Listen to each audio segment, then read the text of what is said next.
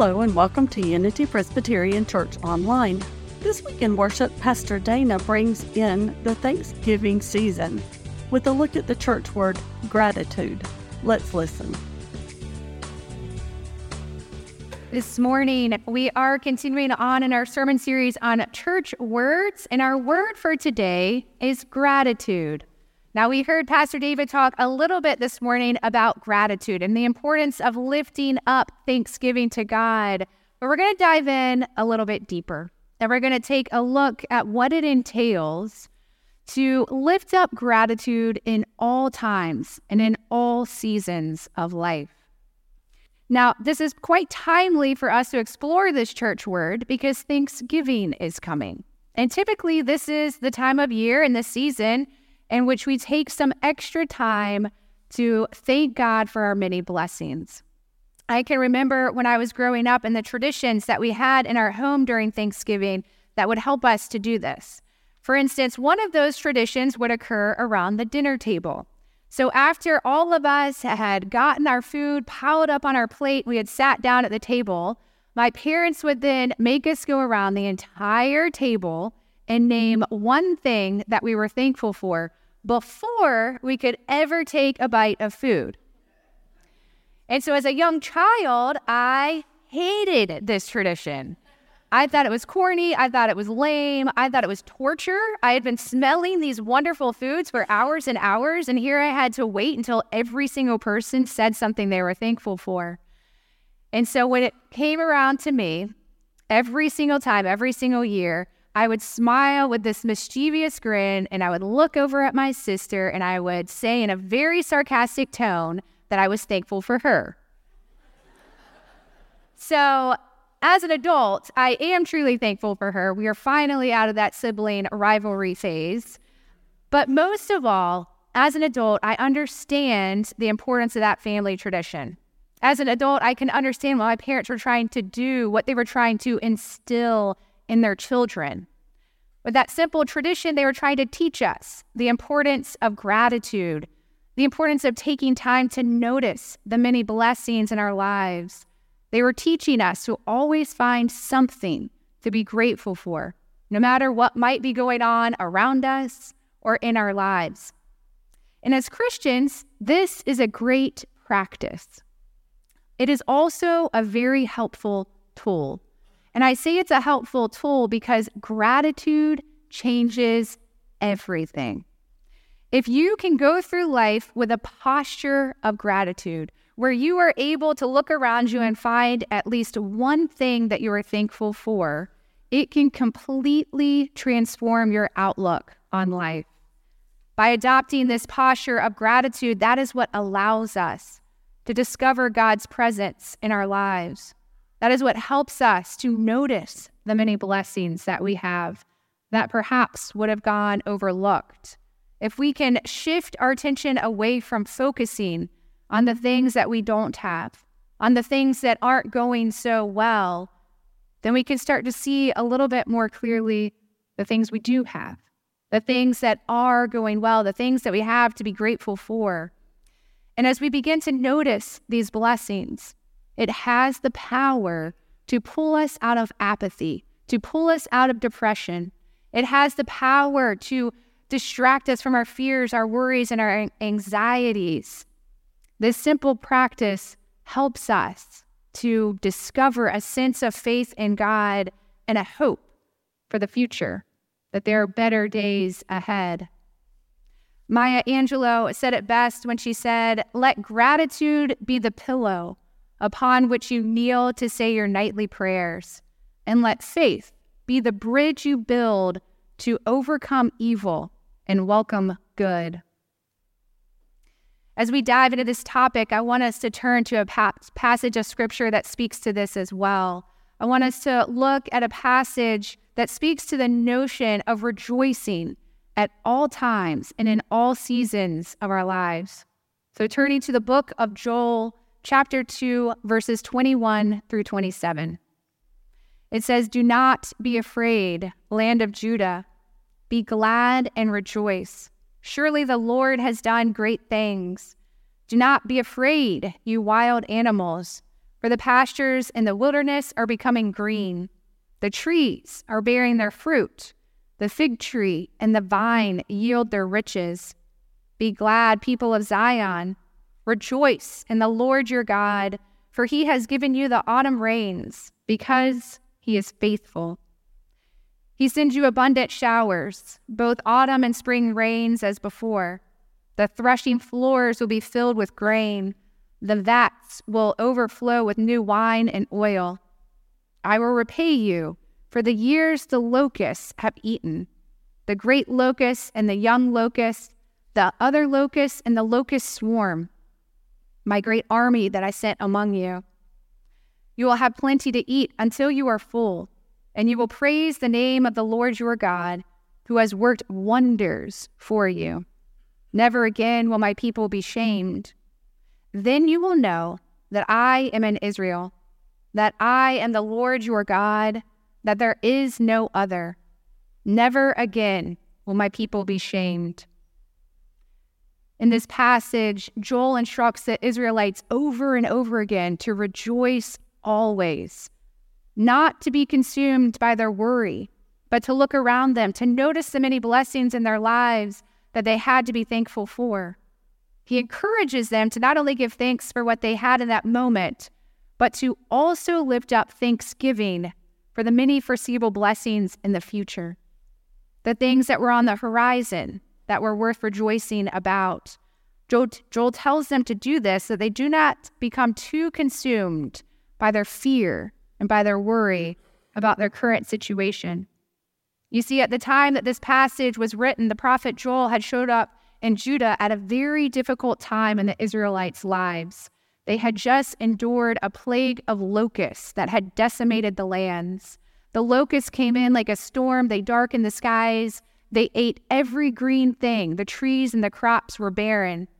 And there was no hope of escape from this devastation to all of their plants. Their whole lives had been turned upside down by this one event. At which point, Joel seized the opportunity to deliver a message of hope, a message of restoration amidst their dark time. Joel used their time of devastation to prophesy about the many great blessings that were ahead. He foretold of the glorious blessings that would come from God that would soon unfold and come to fruition. He paid special attention to point out that soon all of their pain and their suffering would end, that the Israelites would once again experience blessing after blessing as God's chosen people.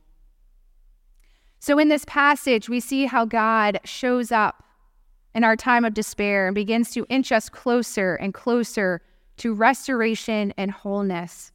We see an image of God where he intercedes on our behalf, gives us hope that there are better days ahead. Joel reminds the Israelites that they can have faith that God will bridge the gap between some of the hardest moments in their lives and the times in which they will be rejoicing again. He reminded them and us that amidst the hardships that do in fact come in life, that we can stand firm in knowing that God will bring us through to the other side. And more than likely, you have probably seen this occur in your own lives. You can probably think of a time or two when God showed up amidst your gloomy, hopeless situation, your moment of devastation, and eventually, over time, inch by inch, God brings you to wholeness and restoration again. We have seen and witnessed firsthand how God is a God of redemption. And time again, as we see this happen, that is what helps us to develop a trust in God, to know and trust that God is faithful to us, that God will bridge the gap between some of the hardest moments in our lives and the times in which we will be rejoicing again. And as we see that occur over and over again, that is what helps us to stay positive in the harder moments in life. That is what helps us to look around and to say, yes, this situation is terrible, it is painful, it is dark, but I know and trust that God will bring me through it. That is what helps us to have a posture of gratitude at all times and in all seasons of life. Along that same line of thought, Maya Angelou also went on to say, "The ship of my life may or may not be sailing on calm and amiable seas. The challenging days of my existence may or may not be bright and promising. Stormy or sunny days, glorious or lonely nights, I maintain an attitude of gratitude. If I insist on being pessimistic, there is always tomorrow. Today, I am blessed." Maya speaks to the importance of choosing this posture of gratitude. And in order to choose and maintain that posture of gratitude, then you have to look at life circumstances and trust that God is in control and have faith that there are better days ahead. This morning, we have a skit prepared for you. It is a skit that shows us what it really means and looks like to stay positive in the harder moments in life, to look for the blessings that we do have instead of worrying and focusing on the other. So let's take a look. Good morning and welcome to the Gospel Gourmet. I'm Julia Kidd. Now I know what you were thinking. Thanksgiving will soon rear its gobbling, sage and parsley sprinkled little head, and I dedicate this show to those of us who sometimes have a little trouble with gratitude and with the thanks part of Thanksgiving. Let's start at the bottom, shall we? This little fella, who so bravely agrees to be on our show this morning, represents us. Well, some of us. Long about May, when we haven't seen the sun since October. And this stuffing I have here represents the blessings of God. We call it Julia's blessing dressing. It is a lovely chestnut stuffing, which I whipped up just before you joined me. That's how easy it is. You'll need chestnuts. Always use fresh, never canned, because you are worth it. Butter, chicken stock, celery, onions, apricots, sage, parsley, and eggs. A lovely holiday stuffing that takes about a half hour. Anyway, as I said, this is the blessings of God. And see where they're going? Right inside the bird. In fact, filling up the bird, as it were. Now, the bird has two ways of looking at this sudden inrush of wonderful blessing, doesn't he? First, he can believe that he is filling himself up with this lovely stuffing that will be the hit of any Thanksgiving meal. You can trust me on that. Or he can believe that he has nothing to do with it, doesn't deserve it, and the dressing is being prepared and placed inside him by someone else. Let's test out both theories. Come on, Henry. We've taken to calling him Henry around the studio. Fill yourself up with blessing dressing. By the way, this lovely stuffing recipe makes about 12 to 14 cups and can fill a 14-pound bird. Our poultry pal here has made no moves towards the bowl. You may say, of course, Julia, he's made no moves towards the bowl because the bird is dead. Well, I ask you, are we any better off if we turn our back to the blessings of God? I have used Henry specifically because I believe that we are as unable to pull down the blessings of God with our own wings as Henry is. But God is gracious, and he fills us up with good things that make us aromatic and flavorful, not dull, tough, and dry. Especially if you don't overcook, but roast at a moderate oven of 325 degrees for 4 1/2 to 5 hours. Do not add water and baste only once with fat and drippings from the pan. So this is Julia Kidd saying, if it's between thanking yourself for what you have and thanking God, don't be a goose, which we'll be talking about next week. I have a lovely Danish roast goose recipe with tart apples and prunes that is to die for. Until then, make sure you say grace and save the beaters for me. Bye-bye now, and God bless. A cute and humorous message about choosing gratitude and thanking God for the many blessings in our lives. Both our passage from Joel this morning and our skit encourage us to know and trust that the God that we love and serve is a great God, a God who intercedes on our behalf, a God who is always working behind the scenes for the sake of our well-being, a God that loves us so much that he pours out blessing upon blessing on us, and to choose to be grateful no matter what we come up against in life. Every year when Thanksgiving rolls around, we do this. We're really good at thanking God for our friends, our family, the food on our table, and a roof over our head. Every year we take an inventory of all the blessings in our lives, and we offer our deepest gratitude to God for that. Our passage from Joel reminds us to do that in all seasons of life, not just during the Thanksgiving season, but to do it in every season, even the difficult ones. Because as Joel points out in our passage, our God is a God of redemption, a God of restoration. No matter what we face in life, there will come again a time of rejoicing, a time of celebrating.